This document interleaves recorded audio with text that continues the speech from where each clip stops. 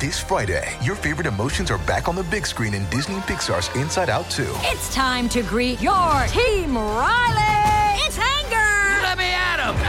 Fear! Safety checklist is complete! Disgust! Ew, ew! Sadness is in the house! Oh, no. Hello, I'm anxiety. I'm one of Riley's new emotions. Disney and Pixar's Inside Out 2. There's a part 2? We're going! Rated PG. Parental guidance suggested. Only in theaters Friday. Get tickets now. You unbuckle your seatbelt and stand up, stretching your legs after a long flight. You head towards the restroom and think about freshening up. Suddenly, you're in the air. Luggage flies around you. It feels like the world is ending. You're 30,000 feet above the ground, and you're heading for a crash landing. Before you have any more time to think, everything goes black. In early 2001, a massive Boeing 747 carrying over 400 people took off from Tokyo Haneda International Airport. The flight progressed like normal until it reached 39,000 feet and coasting speed. Food was being served, and passengers were up and about like they would be on any other journey. Slightly earlier in the day, a Japanese airline flight between Busan, South Korea, and Tokyo, Japan, had begun in a similar fashion. This one was smaller, with about 250 people on board. It had also started coasting at around 37,000 feet. Both of these planes were on a similar flight path, only 2,000 feet apart, and due to meet over the Japanese island of Honshu. They were both close to this intersection when the pilot of the Boeing 747 noticed his anti-collision indicator going off. This was when he first knew something was wrong. One of the critical aspects of modern air travel is the coordination of air traffic control. Every flight is monitored, and pilots are advised if anything goes wrong. The entire point of air traffic control is to organize flights so well that collisions are impossible. Every modern plane is built with collision monitors, but they are never supposed to be used because of this. While the anti-collision indicators buzzed, 26-year-old trainee Hideki Hachitani was sitting behind the radars at the control tower, monitoring both flights.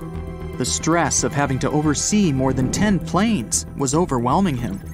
This isn't surprising, given that he wasn't even certified to operate by himself without supervision. When he noticed the potential collision, he rushed to prevent a disaster. He quickly contacted the flight from Busan that was cruising at 37,000 feet and told them to dip lower, trying to create a bigger gap between the planes. In his rush, though, Hachitani had made a terrible mistake. He had contacted the wrong plane. Instead of telling the Boeing 747 to reduce its altitude, the pilot of the other plane followed Hachitani's instructions and lowered from 39,000 feet to 37,000 feet, the exact same height as the 747. Both planes sped toward each other at 500 miles per hour on a collision course. Hachitani was beginning to panic now. When he noticed that the flight from Busan hadn't descended, he quickly instructed it to turn right. The pilot had, of course, failed to follow the instructions given because they'd been sent to the wrong plane. For an unknown reason, the instruction to turn right failed to reach anyone at all this time. The communications from air traffic control were failing, and the pilots didn't have any idea of how much danger they were in. When seeing Hachitani panicking behind the control panel, his supervisor rushed to the scene and took control of the situation. She contacted the flight from Busan and now told it to climb up.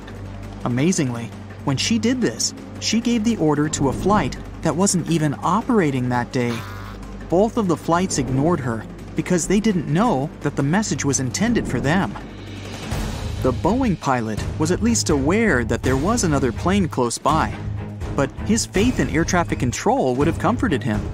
Surely, if anything was badly wrong, someone would send him more instructions? At this point, the crash was beginning to look inevitable. For the passengers on the flights, though, everything would have seemed to be normal. They might have been eating some snacks, stretching their legs, or maybe waiting in line for the toilet, completely unaware that they were on course to fly straight into another plane. Luckily for all of the 600-plus people involved, the pilot was well trained and confident in a situation that would cause most people to freeze up. Through his windscreen, he saw something that no pilot should ever see: another plane heading directly for him. With cat-like reflexes and remarkable composure, the Boeing pilot gripped the throttle and steered the plane down as low as he could for the seconds he had before the collision. The Boeing flew straight underneath the other flight. Imagine being a pilot and seeing the ground in front of you instead of the sky. They both made it out intact. This man had saved the lives of more than 600 people. That isn't to say that everyone got out without a scratch. The passengers were completely unaware of the entire incident, so barely any were buckled in. They were powerless as the change in direction threw them against the inside of the plane. Out of nowhere, with the plane's sudden movement, many hit the roof with the force of a car crash. Every unsecured object and person were thrown through the air. Some might have even felt like the plane had just hit the ground. Miraculously, only 7 passengers and 2 crew members were seriously injured, and the rest only received minor injuries. The pilot circled back to Tokyo to allow all of the injuries to be treated. Thanks to the quick response of medical teams and unbelievable decision-making and skill shown by the pilot, everyone on the flight survived. Every time you travel on a plane, you're signing up to shoot through the sky at speeds of up to 500 miles per hour in a fragile metal shell. You're surrounded by enormous, dangerous motors, 6 or 7 miles above the ground. Surely there's no way you'd survive if the plane itself started to fail. The Hudson Bay landing shows that skilled pilots can overcome seemingly insurmountable odds. On January 15, 2009, Flight 1549 was set to fly from New York to North Carolina. The pilot, Chesley Sullenberger, was a former jet pilot who converted to commercial flights in the 1980s. The sky was clear and the conditions were favorable. It was a typical flight for all of the 155 passengers on board, until the worst happened just a minute and a half in. As the plane climbed to 3,000 feet, they hit a flock of Canada geese. They hit the entire plane, but most importantly, some geese got caught in both engines. When Sullenberger realized that his engines were failing, he contacted air traffic control. They ordered him to land back at the airport, but he realized that it was impossible. With failing engines and no clear runway to land on, he had to take control of the situation to save the lives of everyone on board.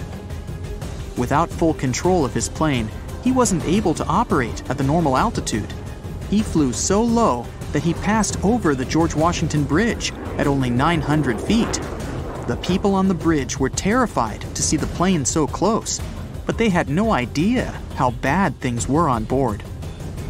With the plane speeding at 140 miles per hour, Sullenberger saw the Hudson River in front of him, and he had no choice but to land on it.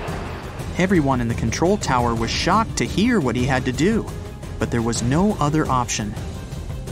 Landing on a runway is one thing, but commercial pilots aren't trained to land in a river.